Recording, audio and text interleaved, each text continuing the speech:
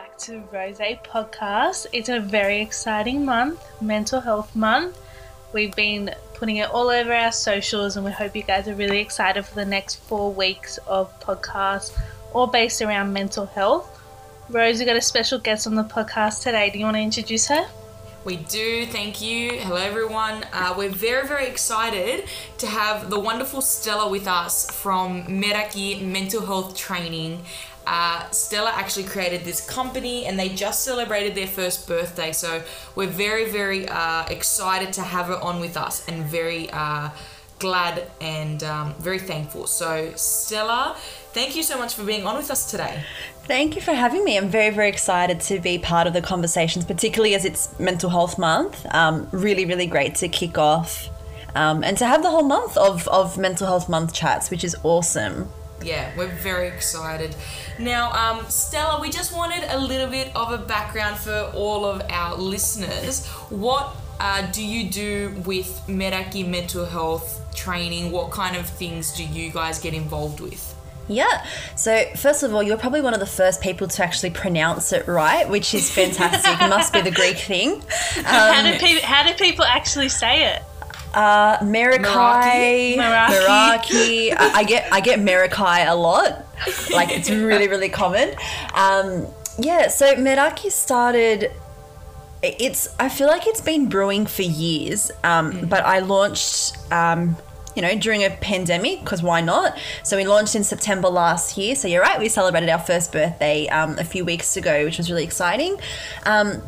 Basically what we do is provide quality mental health training. And by that, it's, training that's already been developed and it's got all the research and evidence backing it. That was a really huge thing that I wanted to differentiate myself between other organizations where you kind of just make a 1-hour crash course on mental health and then you grab a few stats here and there and then go out and share it with everyone.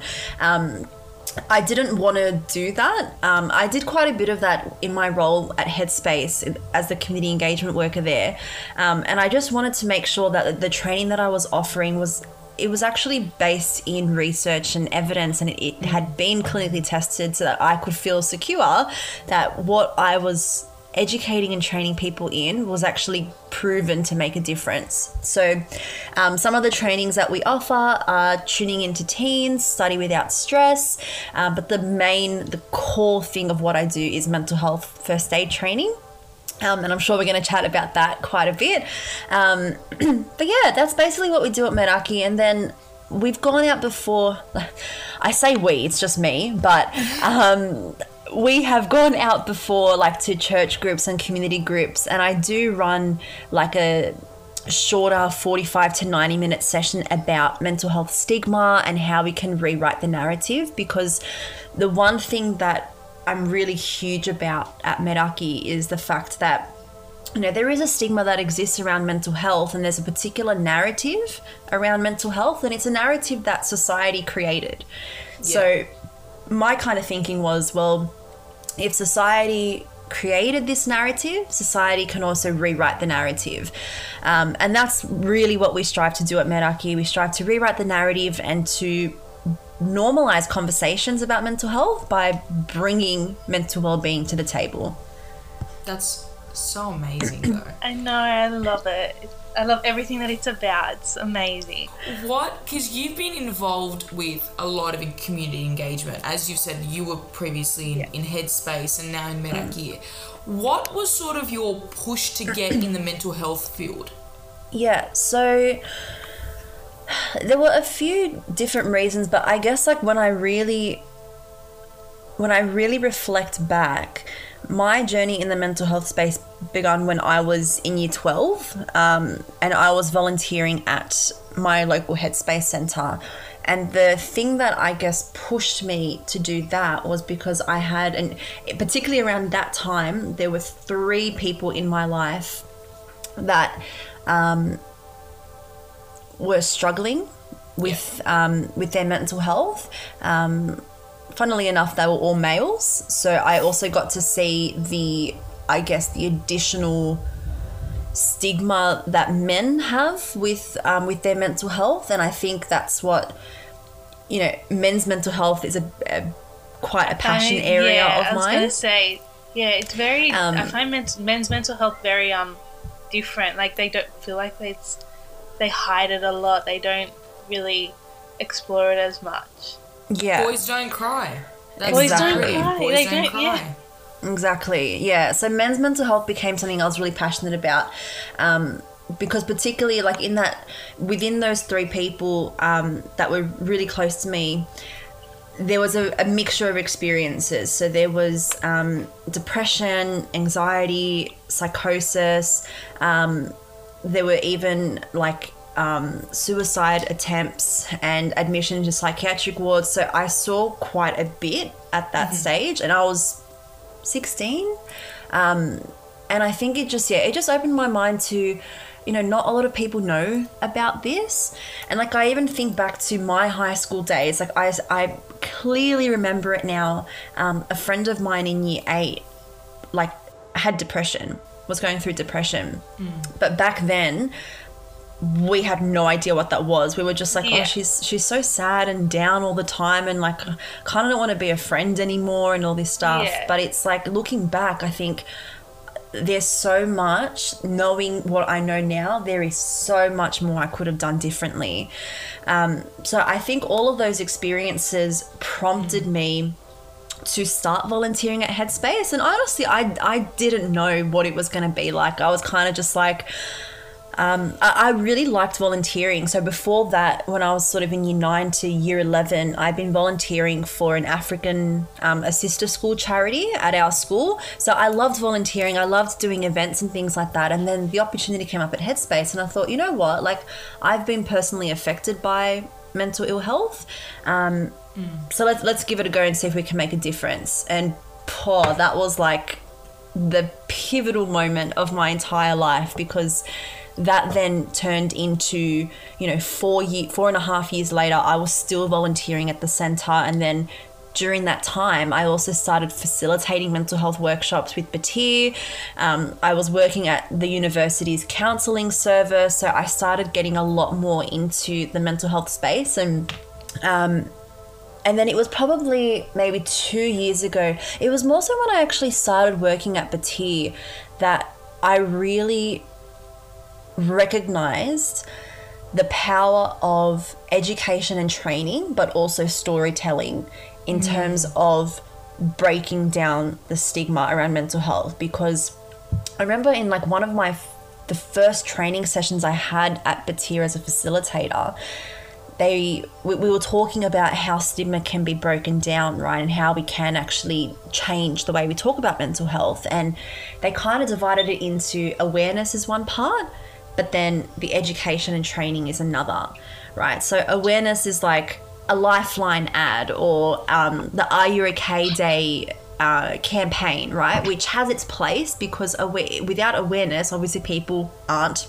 aware of something. Yeah. So awareness has its place, but I was seeing people that were posting something for Are You OK Day, but then the next week turning around to someone that was struggling and calling them psycho and oh, just grow up, man up. And I'm like, that's not a world I want to live in. That's not a world I want my friends to live in, or my kids to live in, or our future generations to live in. So that was kind of really that turning point where I was like, I need to make a difference in this space. I need to do something in this space. I have a question. So you say you started like when you were like 16, you started getting into it.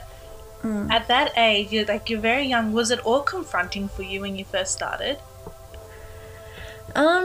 Look, it was confronting because of the lived experience component. Like, I'm not going to lie, it was really confronting going to a psychiatric ward. Yeah. It was really confronting supporting a friend who was suicidal.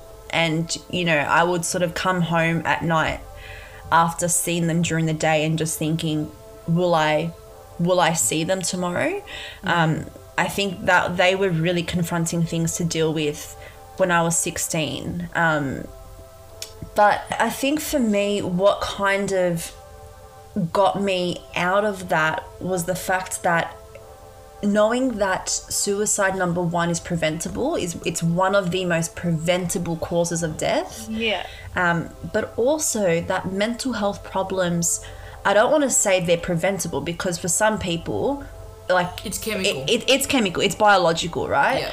But there are things that we can be doing that, you know, even if it's in your biology, or it's just in your destiny to experience a mental illness, there are things that you can do so that you don't experience it as badly. Yeah. And I think when I learnt all that stuff, it kind of was just like, yeah, like it makes me really it made me really motivated even from a young age to think that I, as an everyday person who's not a psychologist, who's not a clinician, can actually make a difference. So if I can make a difference, then I can empower other people like me, like myself, to make a difference as well. Absolutely. I love that. It's so amazing, and I think one of the key takeaways that anyone can take from your story is this all started from a choice to volunteer. Yeah. And you've created something so important. And I'll vouch, I did my mental health first aid in youth with Meraki, and I think it was one of the best 3-day experiences I've ever had. So I really say if you haven't in the past been aware of mental health first aid training, I highly recommend to get involved in having a look at it, especially if you're a company owner. I think everyone, anyone that's in an institution or a company should get involved and have mental health first aid training, because it's so relevant in our current times. And we will have a little bit of a plug, we'll have Meraki all over our Instagram so you can have a look at the company. But it's an inspiring story, because it's a very hard, you know, I've got experience supporting someone that's been through mental health. I've visited, you know, mental health facilities and wards, and that was something very, very normal for me for a long time. People don't realise the impact it has on those witnessing it too, especially if you're family or observing it as an outsider. It's very scary. Yeah. And it's very confronting. But it builds this form of resilience in one's eyes that anyone can get through it. And it's possible to do that. Yeah. But I think it's so amazing, the work that you do. Yeah, it's so amazing. Now, within Meraki, you work with a lot of big institutions, companies, universities in all that, like, mental health first aid training. What do you think is the main motivator in the push for mental health first aid? Yeah, I think, in all honesty, as weird as this sounds, I'm slightly grateful for COVID, because I've never seen as many Lifeline ads. I've never seen Are You OK Day or other initiatives like that being amplified so much. And I think as crap as COVID has been, the one thing that it has done is it's brought to light the fact that anyone can struggle with their mental health. Because what we're seeing is people that, let's just say COVID and lockdowns never happened, they might have never experienced a mental health problem in their life, but now because of these external problems, they're starting to struggle, which is unfortunate. You know, I don't want people to struggle, but I think it's really brought to light that, oh wow, mental health is a thing, and it can affect me. You know, that me who has a really good job and a good family and I'm generally happy and I'm healthy, I can also go through crap times. So I think that's been a really big driver as well, like particularly with organizations, because the one thing I get whenever I run a course and whenever I get people reach out to me, it's always like, I don't know what to do. How do I help somebody? And given that more people now are struggling, more people are not knowing what to do to help those around them. And that's what's so great about mental health first aid, because mental health first aid was designed to be delivered to the everyday person. Like now, like we roll it out. I've trained youth workers, so people who already have that education and background. They might have a counselling background, and the mental health first aid is just for those additional practical skills. But the courses that I really, really love are those that are not necessarily looking to upskill in a professional context, but more in like a personal context as well. You know, because you don't need to be a clinician to make a difference, to save someone's life. And, you know, one thing that I do tell a lot of companies that I work with, you know, like we don't have psychologists walking around asking every single person, hey, are you okay? And having a little bit of a debrief with them and seeing what's going on. But it's us. Like we're walking around talking to our parents, our family members, our friends, our peers, our colleagues. So we are the ones that really have to, we've got accountability to the people around us. And I think that's, people are just starting to recognize a lot more that mental health problems, it's a problem. It's a pandemic. Like, yes, we've got the COVID pandemic, but bloody hell, suicide and mental illness has been a pandemic for 10 times as long as COVID has been. But it's only been like really known like over the last few years. Like I feel like it was one of those things that was pushed to the side a bit. Yeah. Oh, 100%. I actually I ran a workshop yesterday with a youth organisation, and the team leader there was telling me that about a few years ago she had no idea about the company's EAP, so the Employee Assistance Program, and didn't really know about some of the wellbeing initiatives. But in the last year, like every week, they talk about the EAP and the other wellbeing initiatives at the company, which still existed years ago, but now there's just more conversation going on. Yeah. Which is great. So, in all honesty, like that's why it's really weird to say, because it's been a crap time, but like I really think if COVID didn't happen, I don't think we would be having these conversations. Yeah, right I agree. now. I agree with that. I've noticed since COVID, like it's been such a massive thing now. Even like it's going to sound strange, but like even in like a TV series, like at the end they'll put mental health things in it, and at the end they'll always put like the lifeline, the helpline, all of that. I've noticed that a lot more on TV and everything as well. Yeah. Since COVID. It's great.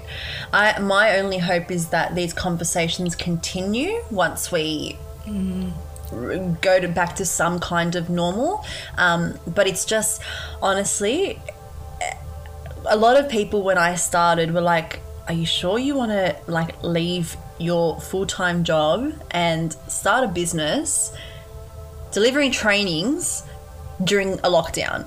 And I was like, you know what? Yep. Yes, I do. It's probably the best thing. It's like what they need now in the lockdown. Yeah. It's the best thing for it.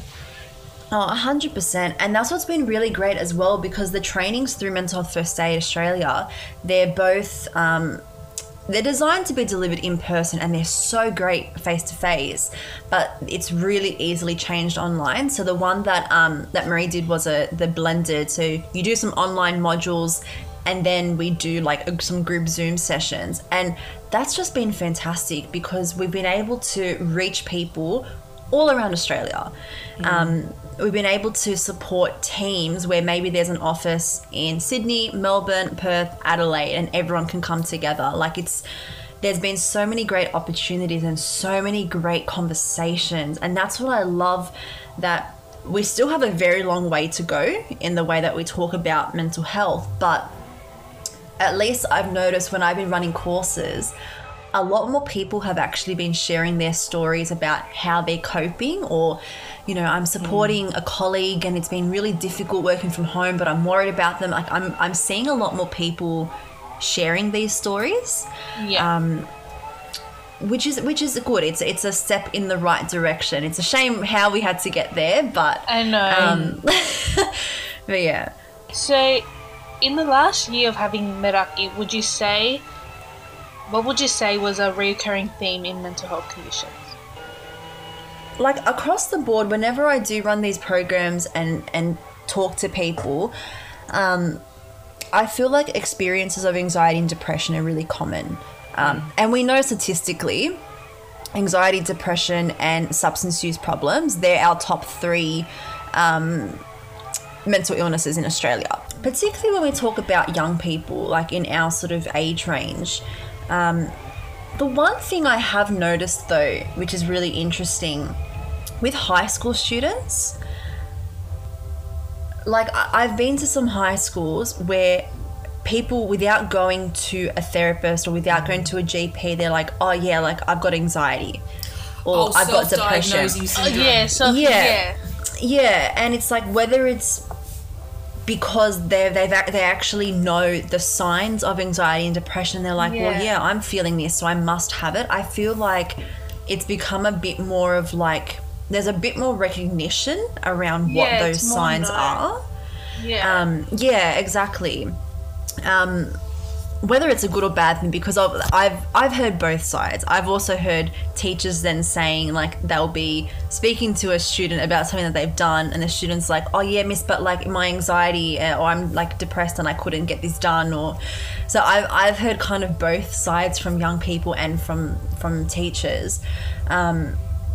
But I think, like anxiety and depression is really common, and it's something that even if you don't experience either of those in the form of a disorder, we all experience anxiety or stress. No matter what it is. You know, we're living in a society in Australia where, you know, 1 out of 5 people in our society experience a mental health condition. You know, that's even less for young people. It's 1 out of 4. Like, these are statistics that are very relevant in our current society. And as you said, you know, everyone will experience it. Like, half of our population will at least experience a period of mental health. Like, I was reflecting yesterday. I had a quite a big ankle surgery last year, and it made me think back. Like, Zoe was involved with it. I went through a depressive episode from it because I couldn't, you know, walk. I couldn't do anything, and it was the first time I felt like I couldn't do something for myself.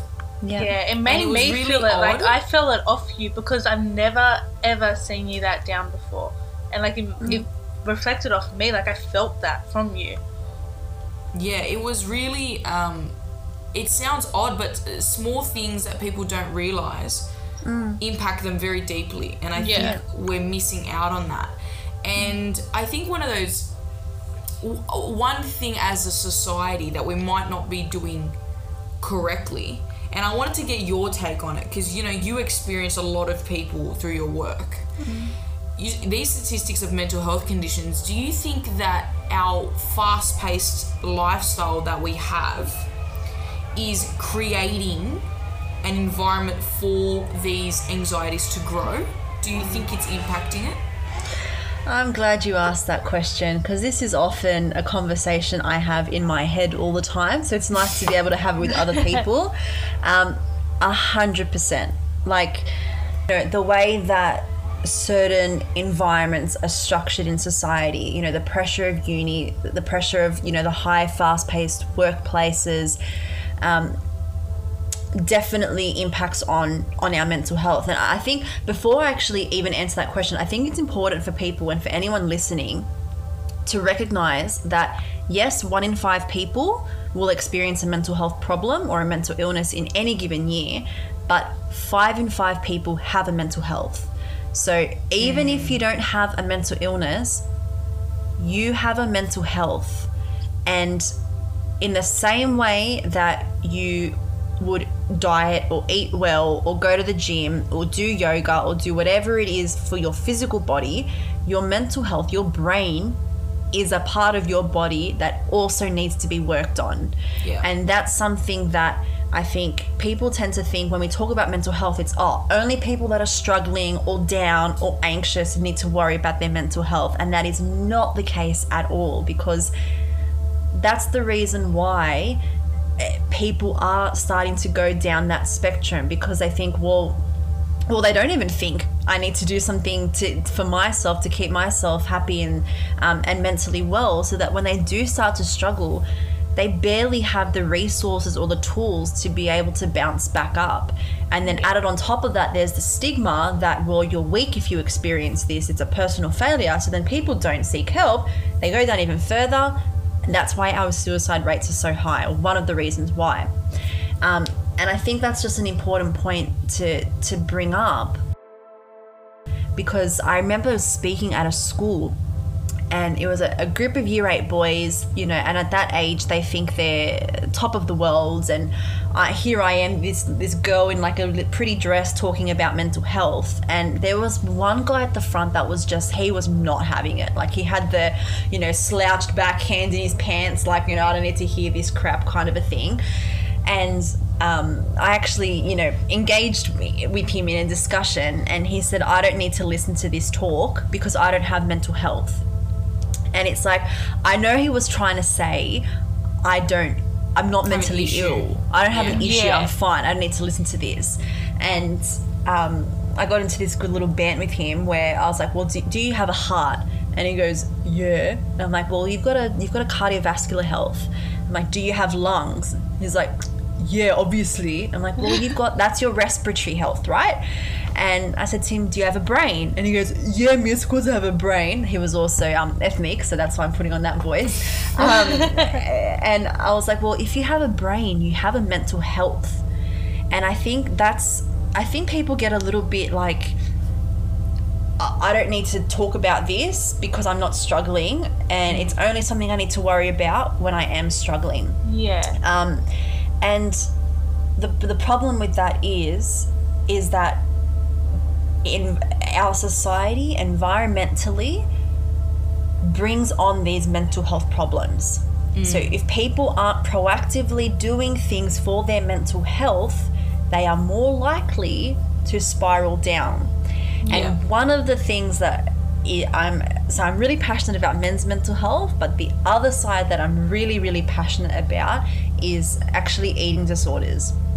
And the reason for that is because I wholeheartedly believe, and the research demonstrates, like, our society breeds eating disorders. Yes. Like, there is literally, if anyone disagrees with me on that, like, I'm sorry, I don't normally say to people, you are wrong, but you are wrong if you disagree with that. Because we even know, and you would have remembered, Marie, like within the youth mental health first aid course, we looked at some stats around, particularly with young females, around dieting culture and the development of eating disorders. And you might remember, for young girls who diet at extreme levels, and think about it, how many people diet at extreme levels? Diet culture is massive.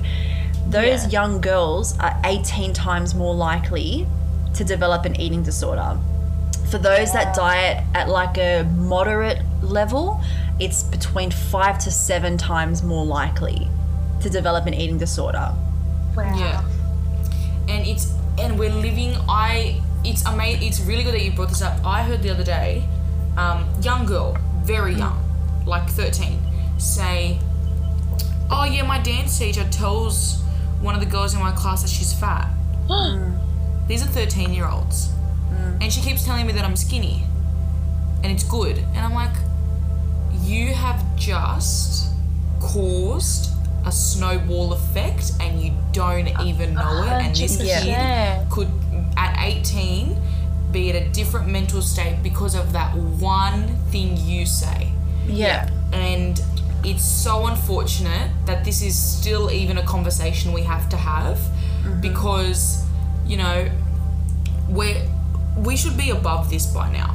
We should be and, you know, a lot of parents, I think, especially the parents now that their kids are turning into teenagers, which are in their late 30s, mid 40s, they should be aware enough of the stigma, because mental health began to grow, would you say late 90s, truly, late 90s, early 2000s. They would have been in their teens to late 20s. They should be able to, if they hear this, warning signs. These are, you know, alarm bells. And these kids should feel comfortable enough to be able to go to their parent and say, my teacher said this. because it's such an unfortunate thing that someone in authority is now making this child feel like they're lesser because of the way they look. And it's such a sad thing that it's even still a conversation we have to have at the degree that we still do. Yeah.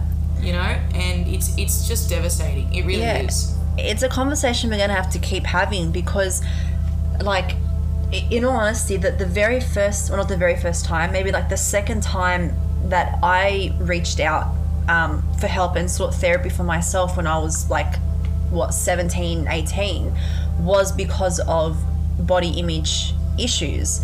And, you know, even through all the stuff that I was working with the psychologist there at Headspace that I saw, I think now I've also come to the realization that, yes, you can put up affirmations on your mirror, like, you know, like the people on Instagram make it look pretty, you know, you're beautiful and wake up and smile and beauty's on the inside and all of that. Like, that's really well and good. But it's like, okay, so I can sit here in my home, tell myself I'm beautiful, tell myself my body's fine, tell myself that body image doesn't matter. But as soon as I go on my phone or as soon as I step out of my door, it is all around us on Instagram. Everyone's half naked. Celebrities. It's the biggest thing now. It's the biggest thing. It's horrible. And it's one of those things where I'm like, this is, you mentioned the word, Marie, snowball, because people don't realize it's like, oh, it's just one comment. Like, I just called her fat, or I just, you know, said this, or you're not that buff, or, you know, you've got no biceps. But it's like, people don't realize that snowball effect. And I think working in the field that I do now and seeing that those comments and the society that we're living in is breeding eating disorders, which are like, I don't know if you've ever, what Marie Rose, you've learnt obviously about eating disorders now, but it is horrible.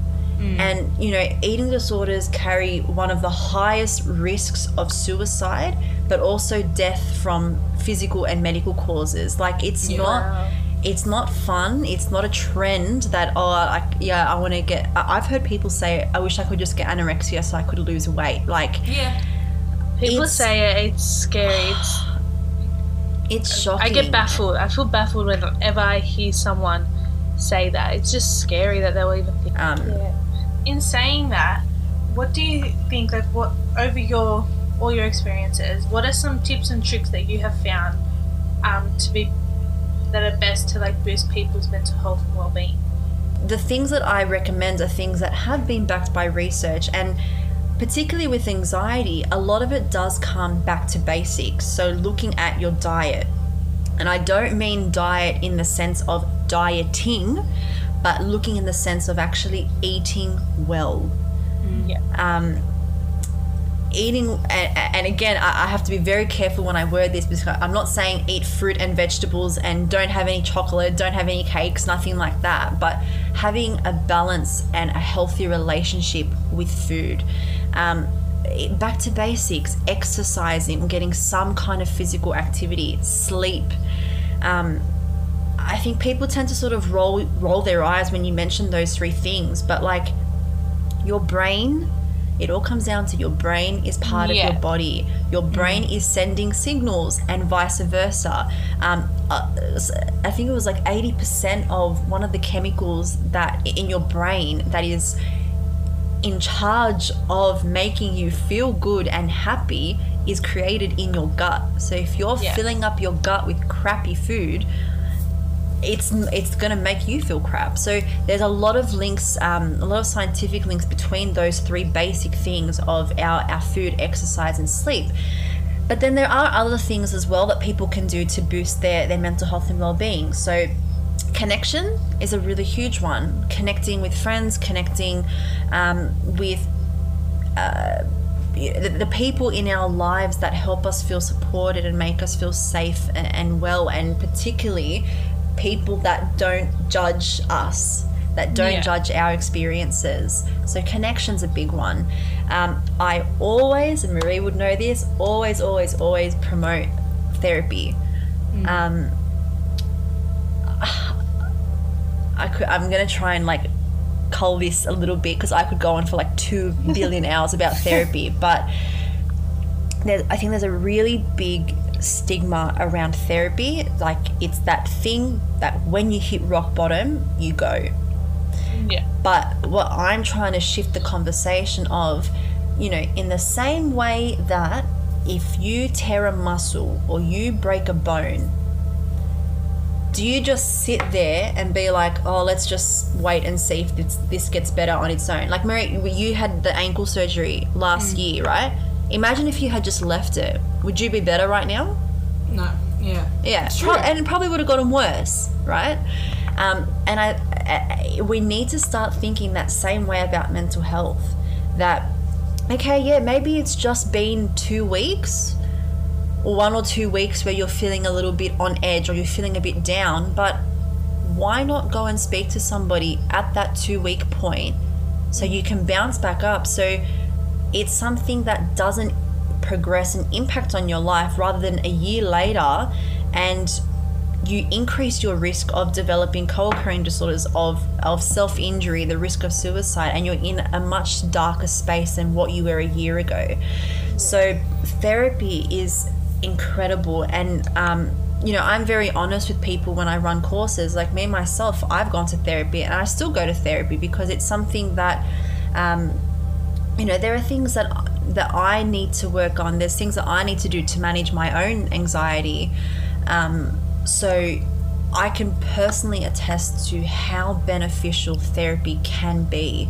Medication is also one that people can use to boost, I don't want to say boost your mental health in that sense, but if you're mentally unwell, like you've been diagnosed with a mental illness, medication can help as well. And then there are other like little tips and tricks. So things like relaxation training, mindfulness and meditation has got such a good evidence base behind it. So using an app like Headspace or Smiling Mind, 3 minutes a day, 5 minutes a day, once a week, whatever it is. There's so many little things that we can be doing for our minds, where the way I like to think about it is like, you don't go to the gym for 1 day, train, and then the next day you have your dream body, right? Or you don't go on a diet. You don't eat, and I don't mean diet as in like starving yourself, but you don't eat eggs in the morning, salad for lunch, crackers, like a nice, beautiful, healthy meal during the day, and then the next day expect your physical health to be completely changed. Yeah. So there's a lot of things that we can do. I like to visualize like a picture of the brain with like 2 arms holding dumbbells, and it's something like you know, our brain can be worked on as well. There's things that we can be doing. So there's some of the things that I recommend: going back to basics, looking at, am I getting enough sleep and enough quality sleep? Am I eating well? Am I exercising or doing things for my body? Because our physical health and our mental health, they're really closely linked and intertwined. Then also, can I implement some things into my daily or weekly schedule to like a gym for the brain? Can I do some mindfulness meditation? Can I do some yoga? Can I connect with friends? Can I go and see a therapist? Journaling.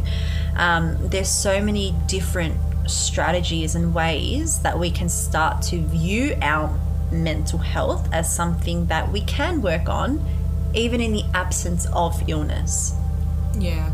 It's so, I think this conversation is so important for people to listen to and to get involved in. And, you know, I think it's also something that I think when we're young, especially in our age, you know, we don't want help, but also we're the generation that has the most access to it.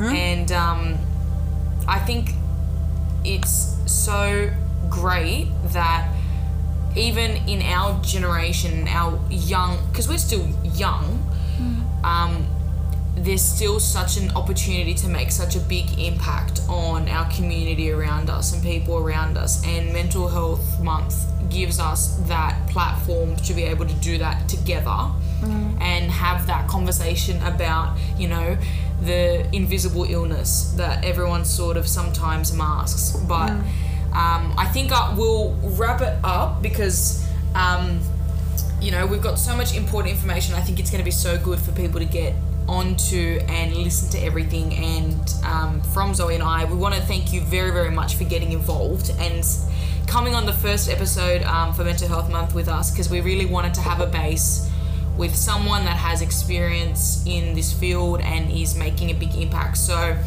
one big thing we want everyone to get involved with, if you ever are interested in looking into mental health training, mental health first aid for your workplace, for your social groups, if you have a society that you're a part of, university, please, we will be linking Stella's amazing Meraki mental health training company. We'll be linking her social media platforms and how to get involved. We'll also be linking in our Instagram, the Rose Podcast, all of our big promotions for this month, all of our little tips, tricks, and motivational quotes that we'll be putting up, as well as our link to the Spotify to get involved with all of our episodes for this very important month.